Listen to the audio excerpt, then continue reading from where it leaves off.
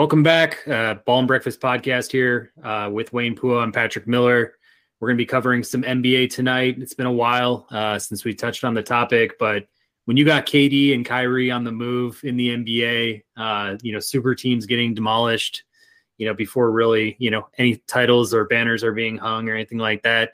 Always a good sign for the fan of, organic growth and kind of looking from within to build a team. So they're on the move, new destinations. We'll first kind of cover the Kevin Durant trade, although it happened behind the Kyrie one. Bigger piece than this, but 4 first-round picks, Mikal Bridges, Cam Johnson, go on over to the Brooklyn Nets, and Kevin Durant comes back for the Phoenix Suns. Wayne, first off, with that trade, what did you make of the actual trade itself, just the pieces involved in it? And, what do you see right now for the Phoenix Suns, going forward with KD at the helm? Yeah, so I remember waking up to this because I think the trade happened right at midnight, I believe. At least that's when it was announced on Twitter. I forget who exactly called it out, but I remember, I was in New Orleans and I was at a bar and it was around noon, and everybody at the bar, or there was a group that just came in. They didn't hear the news or anything like that, and they were just like, "Whoa, what is that?" I think that the Suns they're obviously just instant contenders here. It's one thing to add in, maybe a mid-level player piece here and there and seeing if they gel, or even an all-star. But KD is, we can knock on him for, moving teams and things like that, and, questionable leadership here and there. But, when you got Chris Paul, Devin Booker, and DeAndre Ayton on your team, that I think qualifies you as probably the top contender right now. In the Warriors, they're not looking as good right now as last year. I don't know if they're a little bit tighter or whatever, but they're just not looking good as they were last year, despite having a lot of the common pieces that they had from last year. I know that they are looking to get, or there are talks about Gary Payton Jr. and stuff like that. But I think this team, even though they got rid of, quite a haul, with is it Cam Johnson and Mikal Bridges, right? And obviously you had all the first round picks there. But despite that, though, I know Kevin Durant, he's going to be injured, or he's been injured for the past month, right? So hope he comes back healthy. Hopefully. They play in the playoffs healthy as possible, with Chris Paul and Booker and all, because I know they've kind of had their history of injuries. So if they can be healthy, I don't know if there's a team that can stop them in the Western Conference. I will say I think they obviously sacrificed some depth. They sacrificed some really good depth pieces. So I guess that's my one concern there. I don't think can get some people, pick up some players here and there, via the waiver wires, things like that, in order to help supplement some of that. But, again, when you have that starting squad that they do are expected to have, I don't see any team really beating that. So, yeah. But what do you think? It's interesting. I'm looking at Durant. We obviously know who he is, where he's been. He's going to be on the shelf for a couple weeks now. I'm just looking at Kevin Durant at 34 years old. He's only played more than 72 games twice since he was 25 years old. So with that, I'm just thinking, he's got 3 more seasons after this one.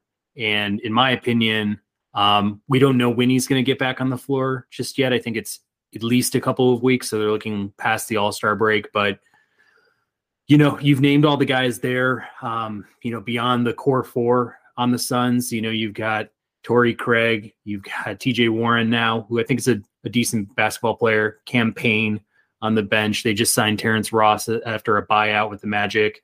They're stringing it together, but I also think that it just takes a little bit of time to build that continuity up, to build, some sort of chemistry, some rhythm, both on offense and defense with, a player like Kevin Durant. They definitely have the talent there to, get up to speed, throughout the rest of this season, maybe through the off season into next season. But, there's just like a, confluence of different factors there when you think about like injury risk. You just think about the continuity for this year, the depth there. But I also think, looking at the Suns, they're fifth in total defense, and they just lost arguably their two best defenders. They lose Mikal Bridges, their best defender for sure. Cam Johnson, very switchable, long, young, tons of potential. It's hard. It's hard to kind of manufacture a team and, just expect it to go to the moon instantly. I think, LeBron, Bosh, Wade, just special guys, three special guys, Hall of Famers, no doubt. They had the entire offseason to build together. They were all young in their prime. Just a different scenario. And I think we've seen this, a few different times now. We've seen it with the Sixers. We've seen it, obviously with the Nets. We've seen it with the Warriors. We've seen it on the good side of things. We've seen the Cavs win or loss, for LeBron, his second edition of it. But it's like, yeah, I mean, I think there's also an X factor of, like you were saying, Chris Paul is the leader. Durant really needs to, lean on guys who, can take the lead, who can be, the voice in the locker room, the voice in the press and the media. I feel like he kind of wants to take that approach as a player. And, his time is just ticking to me. I'm excited about this Suns team. Like I'm thinking they are completely in this mix. Like a Western Conference championship appearance is to me like almost a sure thing in my mind. I just got to know that Durant's on the floor, starting those playoffs off, and maybe he's had like a month or so to kind of get prepped with the team, and they're showing signs of life. But I do have some other teams that I'm looking at in the West too, where I'm like, damn, like, I don't know, like there's going to be some stiff competition here, but maybe I'll get to that after we talk about Dallas. But do you have any thoughts on what I just said with Phoenix?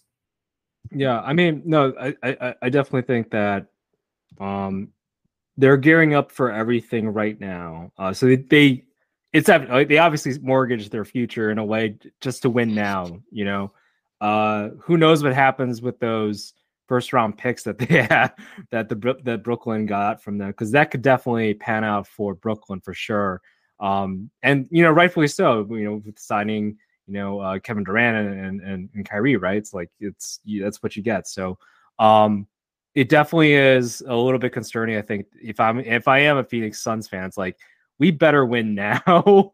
And obviously they're putting all the moves for that. It'll be interesting. I do think that in terms of like the Western Conference and like I guess best moves and like where teams are looking at, like right now, if we go down it, it's like the Nuggets like can't have a lot of depth, but they're maybe not as experienced. Maybe they're just kind of over. I mean, we'll see what kind of Jamal Murray we get come playoff time, because we've seen previously he's done a great job there. But yeah, like everybody will make sure that Jokic does not beat them. And a lot of these good quality teams can game plan on that.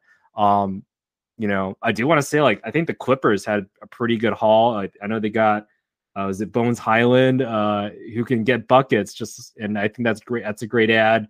Coming off the bench for them there. So as well as Eric Gordon, and I think also Plumlee that they got, and I think got rid of John Wall and Luke Kennard, something like that. So they look pretty good. They've been playing really well. Again, if they're healthy, I think like that's the biggest thing. So, but yeah, I don't know. They are old. The Suns are old, except Devin Booker and Aiden. And I don't know. That could be, kind of what ends them if I were to make an argument against them. It's just, hey, the playoffs. Kevin Durant's been playing playoffs for a while. Same as Chris Paul. Maybe this season they're only getting older. Sometimes those young legs or prime legs just win out a little bit. So yeah, that would be, I would say, is the biggest thing against them. Yeah, I should say with everything that I just said about the Phoenix Suns, completely worth the risk. The price to pay was hefty, and I no doubt think that the Brooklyn Nets are set up for the future. And with all the chaos that they had to kind of endure over the last few years with Kyrie and somewhat KD, it's like at least they've got a way to pave a new future for themselves, and like they'll bank on those picks for sure. And I'll even like some of the talent they got back in that deal with Mikal Bridges and Spencer Dinwiddie. you kind of look across the, different wings. Cam Johnson's going to, be interesting. And, Joe Harris is still there. I feel like they have a lot of guys, on that team that can play anywhere from the 2 to the 4 and just be super switchable. And they've got a whole year to kind of see, what they truly need to kind of move into next year. But, besides Phoenix, like you were saying with other teams, in the West, we could touch on Dallas in a sec here, but, you brought up the Nuggets. They just got Reggie Jackson on a buyout deal over from the Clippers. And I know it's kind of like, in a way, they just made a trade Bones Highland for Reggie Jackson, but it's like, he brings a lot of playoff experience there, some grit, some scoring off the bench. I think that's what they were looking for. It's just like a little extra depth with a guy who's not, a clubhouse problem and what they saw in Highland. But, I like, Jokic and Murray, and then you've got, hopefully a healthy Porter and Aaron Gordon too. And it's starting to like kind of come together for them. I feel like, they've got KCP there as well. It's like they've had a couple of years now, especially when they're in the bubble, like really making a strong push to be, a legit contender. And it's like, they've got that full year of continuity kind of built up. I think they have one of the best, point differentials in the NBA right now. It's like things are kind of moving into, full focus. I feel like there's going to be a lot of pressure on Jokic this year to like really set the tone, at least get them to the conference championship and, maybe to the finals. But I feel like if he comes up with a dud here, like an early exit, people are going to start looking at him like, is this the kind of guy that can lead a team, or is he just, a stat getter?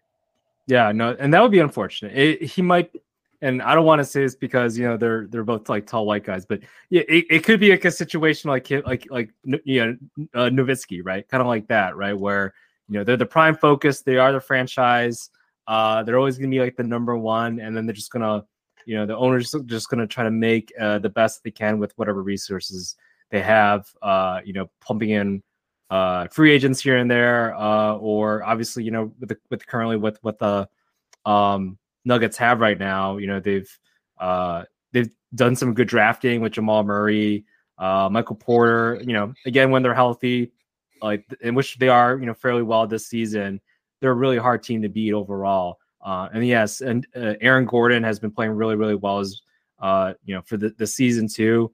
And like, I don't know how, again, discussing the Western Conference and just overall MVPs, like, I don't know how Jokic can't win the MVP this season, right? Like, out of all the previous seasons, like, I feel like this season is the most justified, considering also, they're like the first seed too. So, I do, and I do like your argument about, I guess the Suns, like when you do trade for that top level talent, it just takes some time to gel.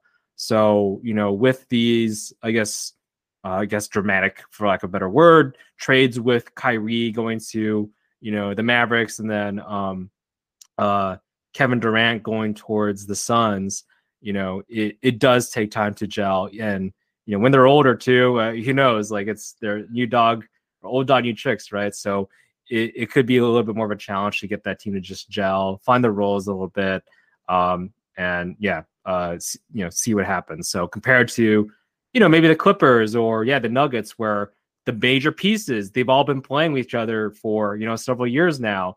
And then, maybe they'll sprinkle in some people here and there. But look at the Phoenix Suns, Kevin Durant, he's going to be, he's used to being the focal point. So, he'll have to figure out his role and how he fits in with the Phoenix Suns there. So, yeah.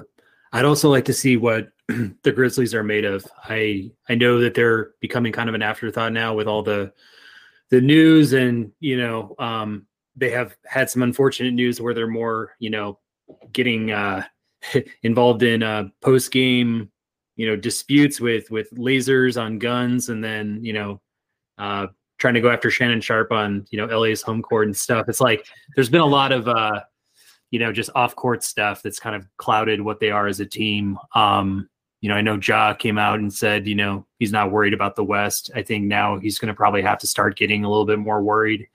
There's no, certainties of how far he's going to go this year with his Grizzly team. But I just still, after watching him last year and kind of the steps they made, they're still right in the hunt of things for first place. I like Bane, I like Jackson kind of as supporting pieces for Morant. They've got enough, depth there with Adams and, Dylan Brooks too, where it's like, they can start to take some strides here. They are still fairly young and a bit immature, but we'll just have to see what happens when we get to playoff time. And you mentioned the Warriors too, which is just another team. It's like, they may have had an underwhelming season, but if they get healthy around playoff time, like that's a team with a lot of confidence, a lot of trust in each other. Yeah, for sure.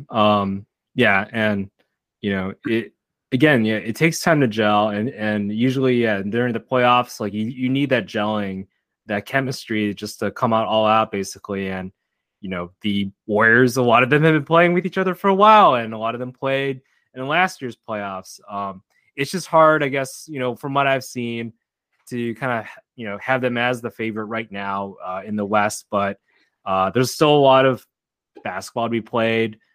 So, maybe that's all in the strategy, just trying to peak in the right time. But yeah, for me right now, like I like the Clippers just because of, the things that they made,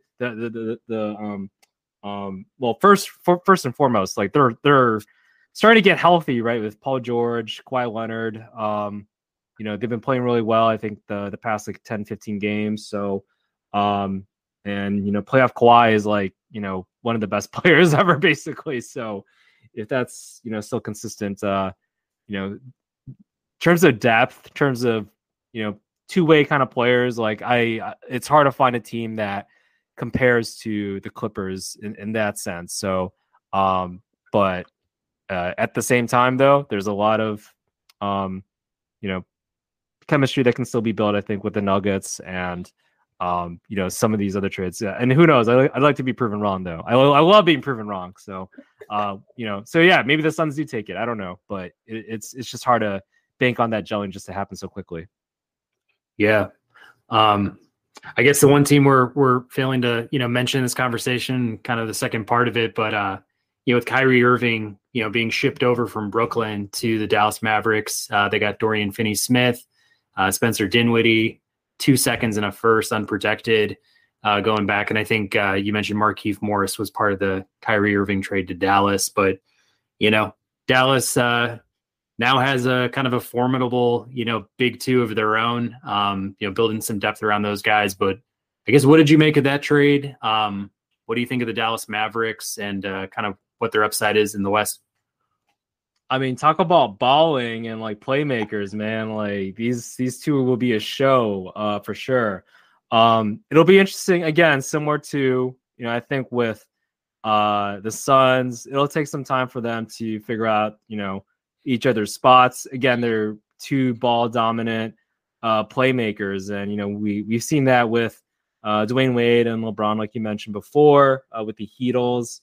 Like it does take time. Granted, they went to, I think was it like the finals, the first season. So it's like, it's still going to take some time, right? For that team, they don't have the depth pieces right now, to kind of compete with some of the top teams in the West, in my opinion. But I don't think they're too far away. I think Christian Wood is a solid big man. I know he kind of comes off the bench there. They got rid of Dorian Finney-Smith, but at the same time, Bullock's pretty decent. I think, maybe if they are able to get like a wing or two, whether it be in the off season or if they are able to just pick one up here, I think that would definitely help them. Maybe like another playmaker off the bench. So I think a combination of that, they are definitely contenders, with those players, but I think they're maybe 1 or 2 year away. If you ask me like which team might be better in 2-3 years from now, I might actually pick the Mavs, to be honest. If we're to pick between the Suns and the Mavs, obviously it's just, Suns are just getting older and a lot of the big pieces are there getting older. So, and Mark Cuban, he knows kind of just how to, makeshift, if you will, some free agents and things like that to come to Dallas to help build around, a world-class athlete like Luka. So, I definitely think that there's a lot of exciting things for a Mavs fan. And now more than likely, Luka's probably going to be staying now, right? So I think that's the big kicker there. But yeah. Yeah. Well, question, do you think that Kyrie's going to stay past the season? I feel like Dallas holds the right to give him a the best max or even like a 2-year option, if I read that right. But do you think he'll want to stay, or do you think he'll want to explore his options once he's free? I think he'll stay. I'll say that because of Mark Cuban and Luka. I think that combination, and maybe it's me trying to be optimistic about Kyrie. I think it's like, if Mark is smart, right, of how to and obviously they have coaches and stuff like that. Jason Kidd, I think Jason Kidd, he knows that whole thing. All right, I'm a point guard, all that. I think he knows how to, talk with them and get the best out of them there. So, and yeah, with Mark Cuban too, I think they have the leadership to be like, hey, Kyrie, you be you. That's cool. We want the best version of yourself to come out of here. That's totally fine. Let's win some games. How about that? I think that's kind of maybe what Kyrie's probably looking for. You compare what everything was happening with the Nets, it was just a shit show, I feel like. So, I don't think anybody's ever said anything necessarily bad about the Mavs. Maybe they're not a star destination, right? They had Dallas, right? But that they're like a destination city or destination franchise like the Lakers or even like the Knicks on occasion, or the Miami Heat. So, but at the same time, I feel like there's a lot of respect towards what the Mavericks do. So, I think, yeah, he does stay after this season. So.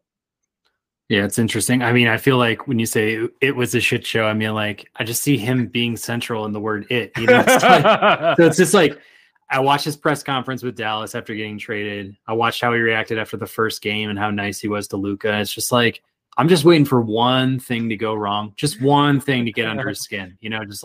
Luka got more touches in a game, or Luka put up more shots, or Luka, started getting more headlines and more, better box scores or something of the sort. And just something's going to get under his skin, or he's going to come up with a new philosophy on, something he's observing in, modern society or something. It's just going to, go viral or something. So it's there's just, I just feel some toxicity is going to come out of Kyrie at some point soon.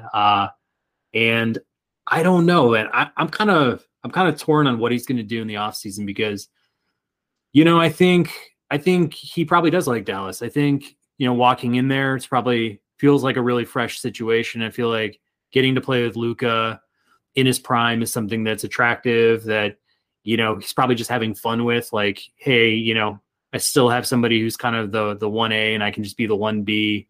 But this will be fun. We can run together and, just have a really, fun time on the offensive side of things. But there is this Lakers suspicion that I have. It's just in the pit of my stomach, he goes free somehow this offseason and he just wants to go with LeBron, AD, and just try to instantly win maybe a couple championships. Because the way I look at Dallas, I'm kind of I think they're young. I think they're exciting. They kind of remind me of the Melo AI Nuggets, when they first formed together. It's you got these prolific offensive talents and, they've never really, won at the highest level. They're just trying to figure out how to take that to the next steps, but they're also very individualistic in the way that they, play their game. I think Doncic has way more capabilities of carrying a team than, a guy like Kyrie, but, we'll just see if this is a good mix for both sides. I'm wondering if Doncic can have success with Irving,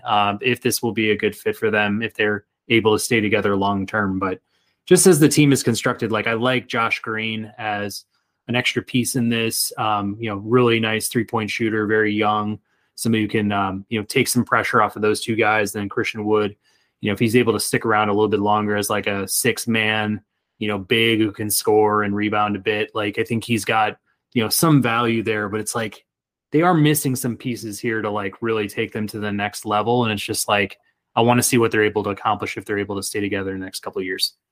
Yeah, no, for sure. I think some people actually compared this whole, maybe it's a 101, but it's at least how the team is kind of set up where, yeah, like Chris, in a way, it's Kyrie back with the Cavs, when LeBron was there, and that, you have that generational talent in Luka, who he's very much, his game is similar.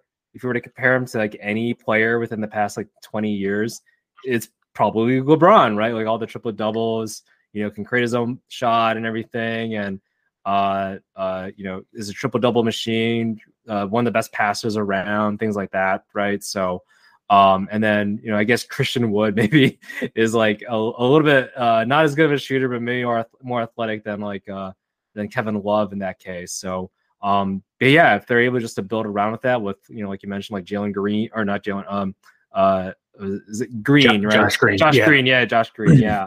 And then filter, get more wing defenders, like some 3-and-D players out there, then I think this team's going to be good. They just, need some, wing players there and some depth. And I think that they can contend now with Kyrie there. But yeah, Kyrie is always a wild card. I feel like I don't think anybody knows what's happening with Kyrie other than Kyrie. But even then, I don't think Kyrie knows what's happening with him sometimes. So I don't know.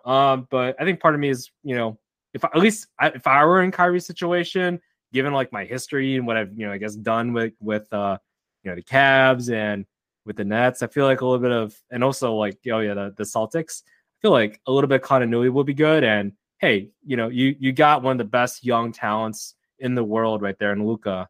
I think I would be more incentivized, I think, to make it work. Especially, I think if I want any type of like, my reputation going forward to be, having some sort of, I guess, dignity behind it. But I don't know. We'll see. He's definitely kind of goes, but he kind of just goes his own way, right? So yeah. I guess with all that, just everything that went on with Brooklyn, now looking at KD, Kyrie in two different situations, good situations for what they're worth, but going forward, let's maybe scan out 5 to 10 years. When a major talent becomes free, or whatever else it could be, do you think that guys are going to opt to stay in their current situations, or do you think super teams will kind of continue to be a trend here as we move forward? Yeah, I mean, I definitely think.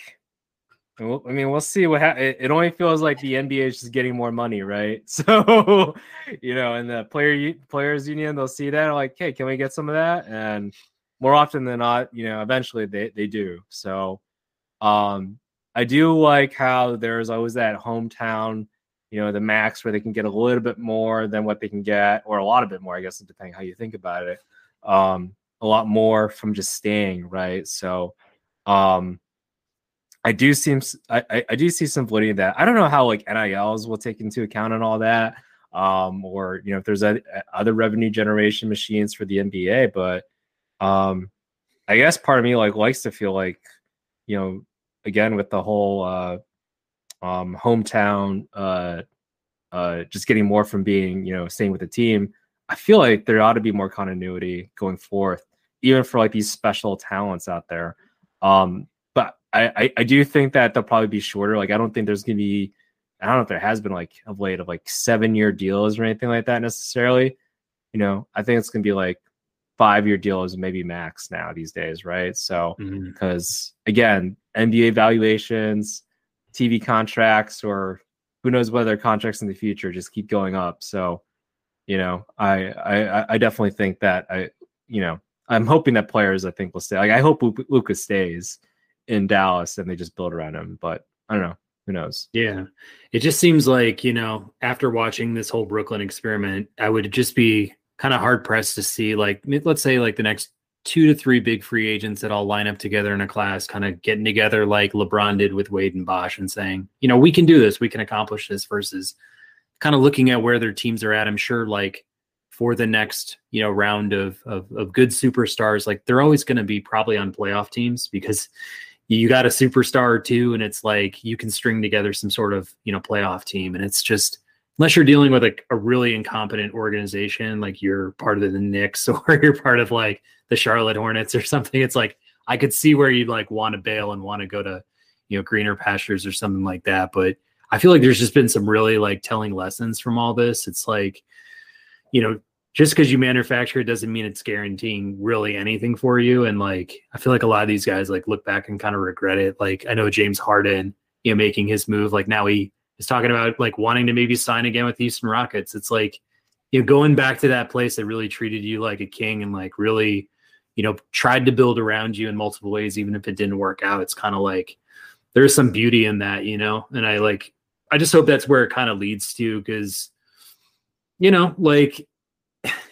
I think all the evils, all the ills of doing the super team kind of like bled out in that whole Brooklyn moment of just like how these guys thought that they were now part of management, and like how these guys thought, the world kind of revolved around them. And it's like, they really just never accomplished anything. So it's just, it's just incredible to kind of like to watch that thing dissolve. And, I'm looking down at the box score even tonight. Mikal Bridges had 45 points, 8 rebounds, and 5 assists. Like, it's just disgusting, man. Like, now that they have all those assets and, return for the guys that,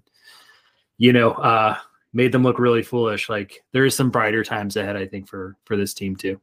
Yeah, no, it's funny is that, like, kind of comparing where the Nets, right, specifically the Nets were, when they had, I think, D'Angelo Russell and I think Spencer Dinwiddie and like Jared Allen, and like they were building and they're like, you know what, we're just gonna trade them all for these, a little bit older but in their prime like mega talents. And it's like, well, they had no other pieces around them. Both of them were kind of divas, and they never really amounted to anything. So to your point, it's like we saw, I guess, what happened with Giannis. We're seeing also what's happening like with the Celtics, just getting to like really, really kind of like generational type of talents, our top 25 players out there, and they kind of just building around them organically, and you're building yourself for long-term success. So it's like, yeah, unless you are like an LA Lakers and you're able to just get like a LeBron at a whim, or Anthony Davis, right? Like, like I think I think more teams are probably, it's a copycat league, right? They're going to go towards the, building organically, getting a Giannis, getting, trading, trading other players. Maybe they'll copy the whole Danny Ainge thing, trading their players for a bunch of first round picks. And then hopefully they'll, one of those land, right? So I definitely think that long term, most organizations will probably go that way. Build through the drafts, add supplemental free agents here and there.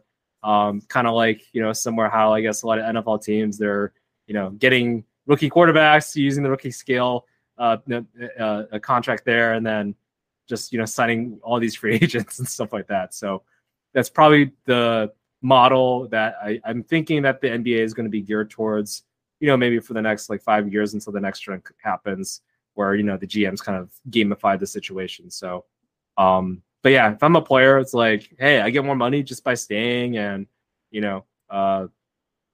winning too.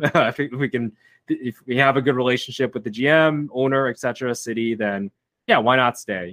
So I think we'll probably see more of that. Yeah, I'm also just with all this, the trades like you were saying with the Jazz, it'll be really interesting to watch what happens at the end of the 2020s here. I think it was Bill Simmons and Ryan Russillo breaking it down, but like these unprecedented trades where 4 first-round picks get traded hands, like seeing where the Jazz will be, seeing where Brooklyn will be, and like the lessons that'll be learned from that, because it'll be extraordinary to watch. And even, we've been waiting on the Thunder to kind of cash in with like pick after pick that they've put together. It's just, it'll be fun to watch, but I think it'll also like share some cautionary tales about, how much are these guys truly worth in a swap where you're giving up some role players and all these picks for would-be superstar. Yeah, I know, like Rudy Gobert and everything. I know a lot of people have trashed that trade, and it does not look good for the Timberwolves. But I mean, I think that's a perfect example, right? Like it almost seems like there can only be one 7-footer, with the Timberwolves right now. I think I don't know the stats off this, but whatever I look at, I see like one of them is out. Like they're winning. The Timberwolves are winning. So yeah, I don't know what's going to happen in there, but to your point, it's like I think teams will see these types of things, and maybe there'll be like a correction, like there is a stock market with, wait, is this player really worth 4 first-round picks just to get? Maybe not, even if it is like a win now situation. So, but it's hard to make that decision though. It's like if I am like the Phoenix Suns, right? I don't know who the GM is, but if I'm the Phoenix Suns GM, I got Chris Paul probably for a couple seasons, right? I got to be in win now mode. So that definitely is where maybe that Kevin Durant works, and we trade heaven and earth for them. Give two of the best younger wing players out there, in Cam Johnson and Mikal Bridges. But hey, I get the generational talent that is Kevin Durant. So, it's hard to say like, he made the wrong decision if they win, but if they don't, we'll see what happens, because it could be a challenge, I think, to build around just, in like 4 years when Chris Paul is retired and, Kevin Durant might be retired then too. What are you going to build around with Devin Booker and DeAndre Ayton? Like, you're not going to have much draft capital. You're going to have to build through free agency, or you're probably have, with DeAndre Ayton and Booker, they weren't that good. So, they're going to figure things out there. We'll see what happens, I think. But, history, I think a lot of GMs are going to be looking to see what happens, I think, with these teams. So, yeah. A championship would cure a lot of the stress or, future headaches that organization will potentially have to go through. But, no, I mean, I think this is pretty good coverage of what happened, out in the West. Do you have any other thoughts on the NBA? I guess thinking about it too, it's like, with like even the Raptors now, if we want to do a retrospective, like what looked like, how that trade went down with DeMar DeRozan for Kawhi Leonard there, since we're talking about these trades, like I know that was a big trade back then. And the Raptors, they've been obviously they won the championship. And I again, you ask, if you were to do a poll, I think 99% of Toronto people, maybe 100, honestly, would say like they would do that trade again, right? But then, obviously, they're going through some, a little bit tougher times here, like fringe playoff team right now. Have some talented players, Scotty Barnes definitely is a talent. Fred VanVleet's is kind of taking that next step a little bit, and then Siakam, he's balling out. He's an all-star, right? I think too. So, or kind of a quasi all-star and just like a stat filler. So, like I guess if you look at it that way, hey, maybe we go through some transitory years here and there. I guess like how we're dealing with inflation, and then hopefully, there's a light at the end of the tunnel there. Maybe they are able to, suck for a couple years and then get that draft capital, or maybe they are able to get like a free agent that loves Toronto, since there's a lot more Canadian stars coming out there now. So I don't know. We'll see what happens with the Toronto Raptors there. But if I'm the GM for the Raptors, then I would probably make the trade again, get Kawhi, win that championship, and figure things out from there. But it's hard to say. But no, I'm with you. You got to make the move.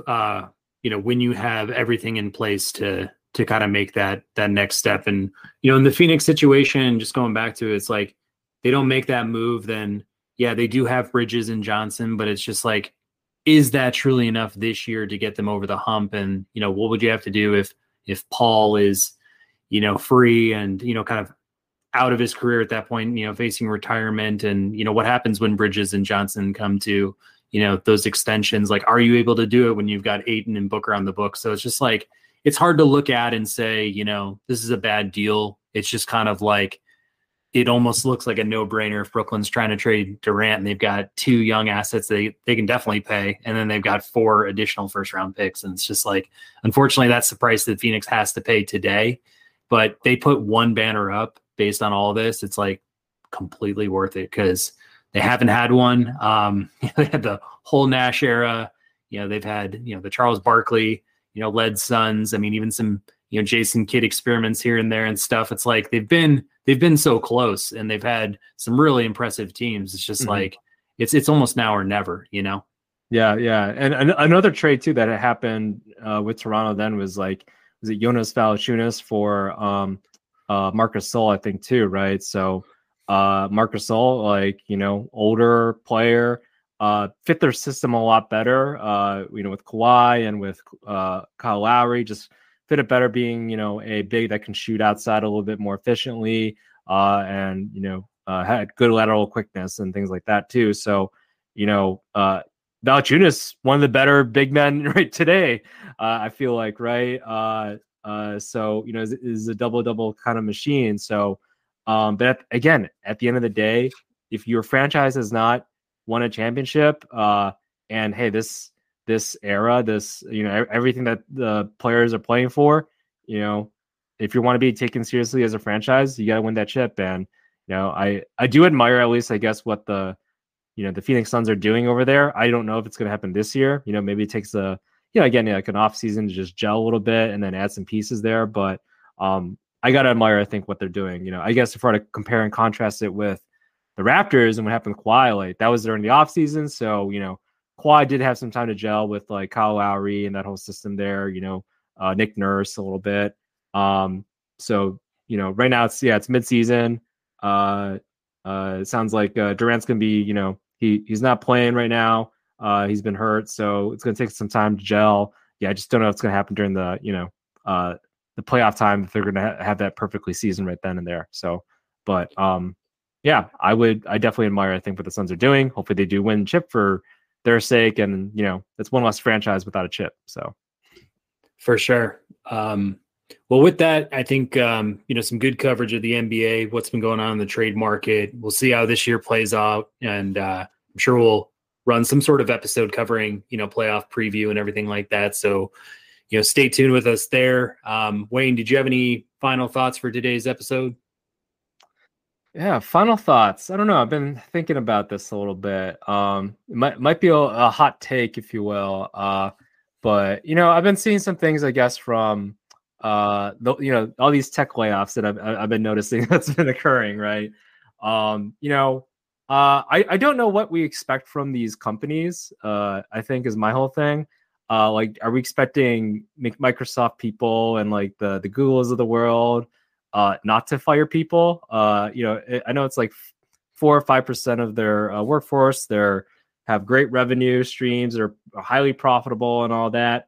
But yeah, they are very much determined by their shareholders and all. So like that's how they roll. So I don't understand this whole, I guess, idea of that. Not that we shouldn't feel sorry, I guess, for people that are getting laid off. Like losing a job sucks and all that, but I don't know why we're expecting anything better. Like, I think is my whole thing. In the end of the day, these companies are they're not your life. They're not your life. And I think this whole thing proves it. I think the pandemic proved it, right? Where people are firing people left and right. So yeah, you can be cordial, you can be decent human being towards your coworkers, your manager, your boss, whomever.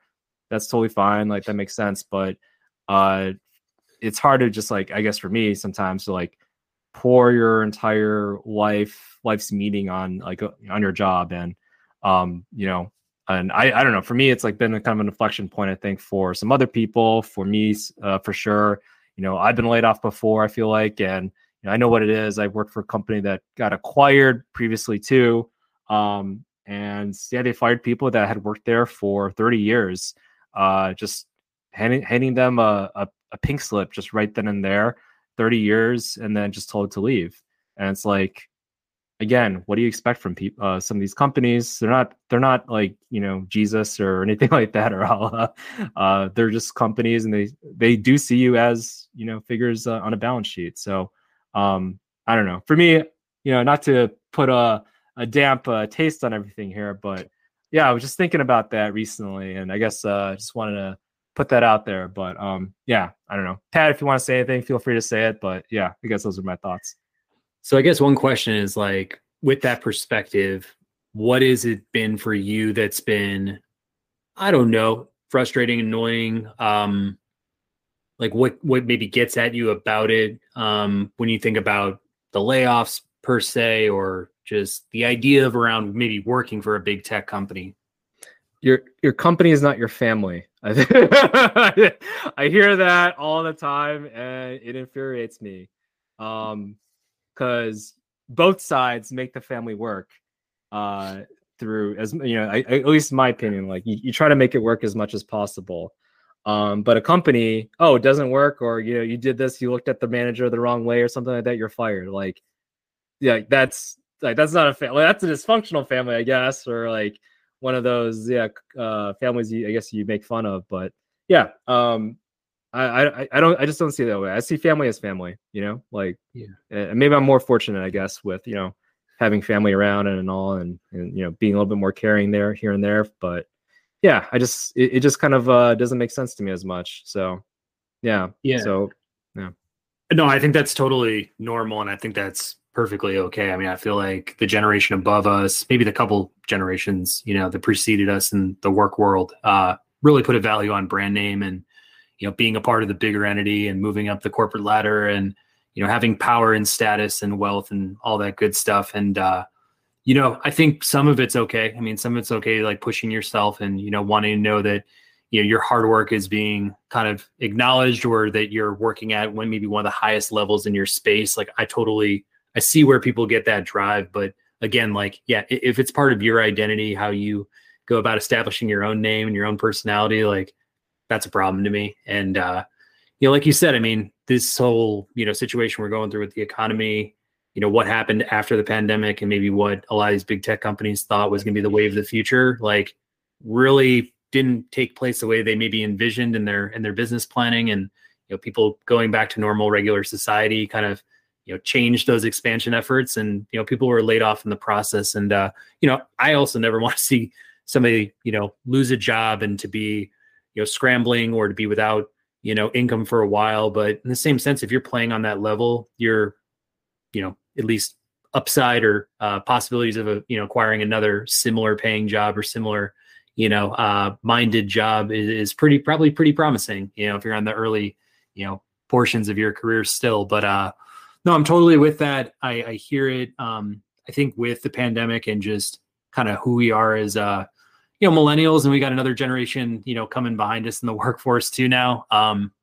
It's kind of like we value a lot of our own, me personally, just, working, more flexibly, like having those hours off, like being able to close the laptop at a certain time, like being able to take vacations and not having, to be hounded or sweated. And like you're saying, like people not treating you with a pretentious attitude. It's like, if somebody's going to try to make me like beg for their approval, like I'm going to have to try to like find a place that's comfortable for me where I'm actually, as valued an equal part of it. And, there's people obviously in the hierarchy above us that make the decisions and stuff, but the more personable those people are, like the more, the employees stay in the hole and like want to go to battle with them, like for sure. Like that's, what a leader's all about. But no, it's a good point. I mean, I've definitely seen a lot of stuff on LinkedIn with folks announcing that they've been laid off and, definitely not fun, but I've also seen a lot of them, get back on their feet and find, their next opportunity with, for some of them a similar tech company. So it's kind of like, I don't know, man, but no, I'm totally with that. And, I know you're making your own changes now, not based on, layoffs or anything like that, but like you can find new opportunities. You just got to look for them. Yeah, yeah, and by all means, I don't mean like be lazy, don't do anything, and don't strive for a better future. I definitely believe like improving yourself and doing all that, career wise, personally, all that for sure. But yeah, I don't know. It's just again, it ties to, in my opinion, like the identity thing. It's like somebody I think compared like these, I guess, Silicon Valley type of tech companies, like kind of like I don't know, like grade school or advanced like college, basically. Like they kind of treat it like that, like with all the, getting togethers and stuff like that, which, hey, I get it. You're trying to build a team, you're trying to build camaraderie, but I'm like, this isn't a cult. Again, this isn't a family. Like, let's draw the line. Well, if you were to, kind of, like, would you do this job like out of your own free will? Like if they were paying you like, below market, I don't know. It's like, are you really going to be like that? So I think that's just where I might draw the line a little bit there. But yeah, definitely strive to improve yourself, capitalize as much, I think, on your knowledge, what you bring to the table. But again, it's like, these companies are not your family. Again, for them, they were making a business decision to lay off so that, they can pay market, or they can pay or improve their market shares and or their market cap, things like that.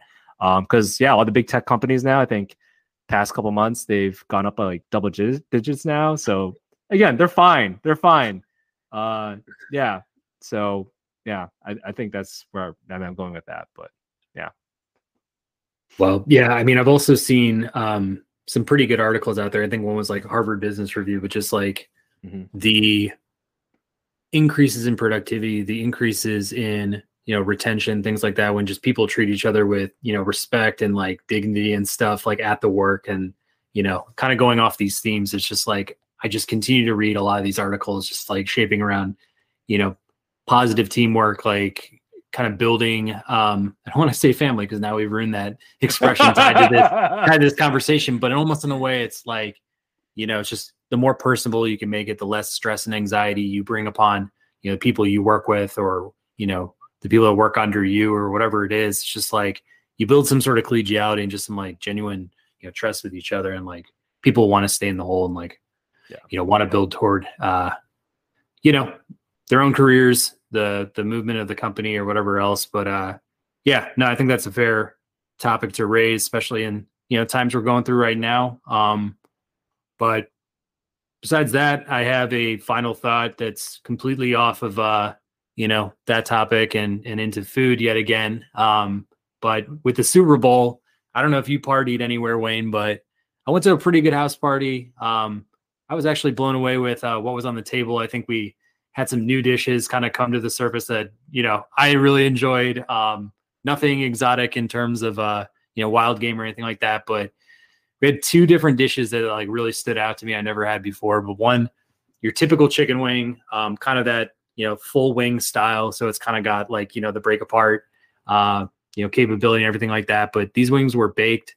They had salt, pepper, garlic salt, and then there was Everglades seasoning on this thing. Like, I'd never heard about this. I was like, what is this seasoning? Because these wings were really well made. They were really delicate, like kind of just, fell off the bone or whatever with the meat. And I was like, what is this flavor? I couldn't even put my finger on it, but it was kind of like a Creole type seasoning, but more like lemony in a way. Like, I don't even, again, like couldn't even explain it. It almost tastes like lemon butter or whatever else. But the girl who made them basically said that her family is like from around the Everglades or in Florida or whatnot. And like they put this on everything. And she showed me that it was on Amazon. So I definitely want to make my first order of that and just kind of endorse that on this show. Like, I don't think anybody out there is pumping Everglades seasoning as like something to pitch, but man, these wings were awesome. Like, there were two different selections of wings at this party. The other were a dry rub from Costco, the kind of the ready bake wings and stuff like that, which were also good. But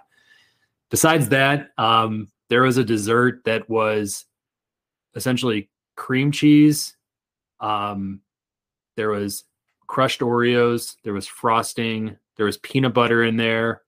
There was something else, but essentially like you put it on a Nilla wafer and you just eat it. And I was a little hesitant at first because I was like, I'm not like the biggest cheesecake guy, but in the same sense, when I ate this, it tasted like a whipped version of like a Reese's Pieces, like, I don't know, dessert or something like that. But I just thought it was so good. And, somebody who, brought this just kind of like shared that recipe with me after. So I was like, okay, definitely doing this as well. But like just two off the wall kind of like spins on, traditional, meals and desserts that I had there. But I don't know, Wayne, have you ever heard of like either of these combinations of flavors or anything like this, kind of showing up? And did you have a good Super Bowl just in terms of like maybe who you're around or what you guys, dug into?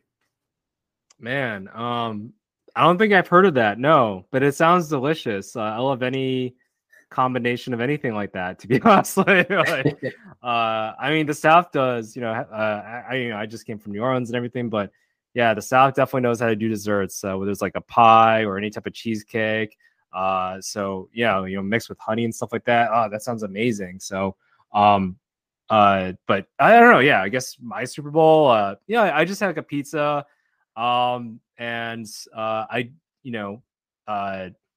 like a pizza. It was like a cauliflower pizza, actually. I just had it, went to the grocery store, just got one, and then just brought it over, with some friends, actually. So just something low key, didn't want to go through the whole Domino's thing. It's like, oh, maybe we'll probably get a pizza like 3 hours after the Super Bowl or something like that. So I just went to the grocery store, got something real quick, and then just had some people over and just enjoyed that. Again, low key, but I don't know. It was a nice Super Bowl, though. I think, I think we've talked about, the game and everything, but I definitely got fat in New Orleans, so I had to get some batteries at the store too. So I got you. So I found this dessert. It was from the Romeos who made it, brought this to the party. So shout out to the Romeos. But cream cheese, butter, powdered sugar, Nutella, crushed Oreos, and then I think there was also some chocolate chips in there. But whipped together, just like a dip. It's called cookies and cream dip. I think you can find it anywhere on a Google search. But in general, I think they might have swapped out a couple ingredients because I know there was peanut butter in there and not Nutella. But I swear to God, Chase, if you like Reese's Pieces, or like I think most people in the world just like Reese's peanut butter cups unless they got peanut butter, allergies or something like that. Like in general, this was like, it was amazing, man. I just kept going in with like more and more scoops and stuff. And I think everybody just like polished off the bowl together. That sounds like all the best things in life, just like all meshed into one. So like, was it also like in the shape of football or something? Or I don't know. Like that sounds amazing. No, you can do it that way. I mean, I'm looking at some pictures here of like, you can do the vanilla frosting and some like chocolate chips all over it. I'm sure you could do it. And I think it'd be a hit at like any sort of sports party or anything like that. But like just with everything going into that party, like you just never know what's going to be, kind of served. And we did a kind of potluck style. I think I brought lasagna and a chicken Caesar salad that I made and stuff. But like, once everybody just stacks all of their different dishes on the on the table or whatever, it was a free for all. And now different. And I think my buddy brought out like some mac and cheese that he made as well. So it was just kind of like everything was super rich, super heavy. Beers were flowing, just kind of like just left, and it was just like Thanksgiving 2.0. Man, yeah. I mean, I feel like the Super Bowl now is like it is like the unofficial holiday, but it's like like I do wonder. There's some statistic out there, right, about the Monday after the Super Bowl is like the most taking time off work. Like, let's just make it a holiday. Let's just go for it. We're American. We make up holidays all the time, so why not go for the Super Bowl, the Monday after the Super Bowl or something like that, right? But good food. I think that's always a fun thing for sure for the Super Bowl. So I do remember one time it was Super Bowl Sunday. This was maybe like 4 or 5 years ago when I was living in Seattle. It was me and a couple buddies. We were watching the Super Bowl in like our building's common area. We had a common area in our apartment building area, and we were watching the Super Bowl there. We had our own little thing, food, like kind of, all the things we were talking about. But then I do recall there was a pizza delivery driver. He just made a delivery, and he was looking into our room that we rented out for the Super Bowl, and he was just watching there for like 5-10 minutes. I think it was like maybe close to like halftime or something like that. There was like a big play that happened. He was just standing there. It might have been actually during the Super Bowl that Russell Wilson threw a pick. I think that might have been it. With the Marshawn Lynch didn't run it in. I think it was during the Seahawks Super Bowl run there. But yeah, I do recall that there was a pizza delivery driver right there, just staring at there for about a good like 15 minutes. And then I was just looking at that, and I was telling my friends there, somebody is not getting their pizza right now. Just got to invite him in for a beer at some point, just like, hey dude, just sit down. or do you got any more pizza? Like, dude, just start working on some trades there for sure.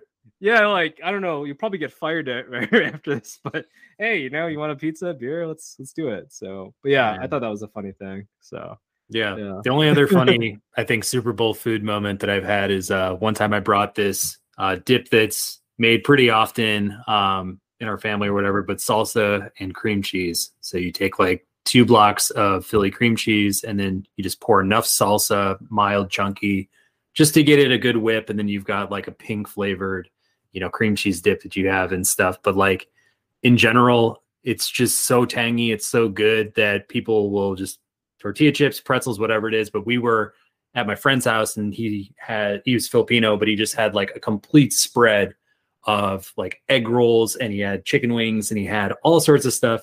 And at one point, like, we had some drinks flowing and stuff like that, but like people were taking wings and just dipping in there, and then like grabbing an egg roll and just like dipping it in there and stuff. And, just things were just flying around that dip. And it was just like, the dip was just like a vehicle for all the other really like rich, fried foods that we were having, stuff like that. So it was just like a complete grease fest, but, just just fun times, man. Just like Thanksgiving, like, we don't praise Thanksgiving too much on this show, but like there are those moments in American culture where I feel like, we're gonna do some nasty things tonight, and like nobody's gonna really like, give each other a hard time for it.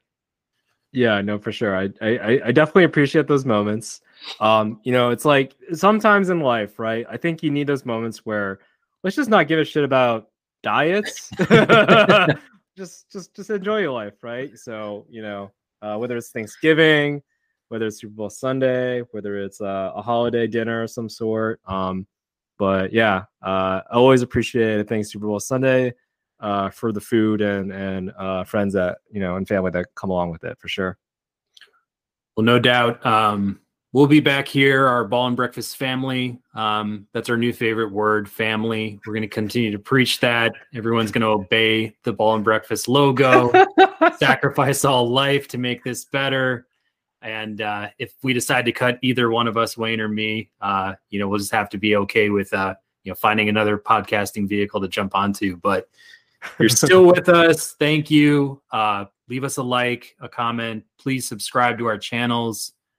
Leave us any sort of feedback on social media elsewhere.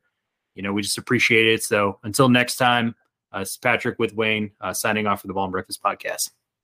Take care, all.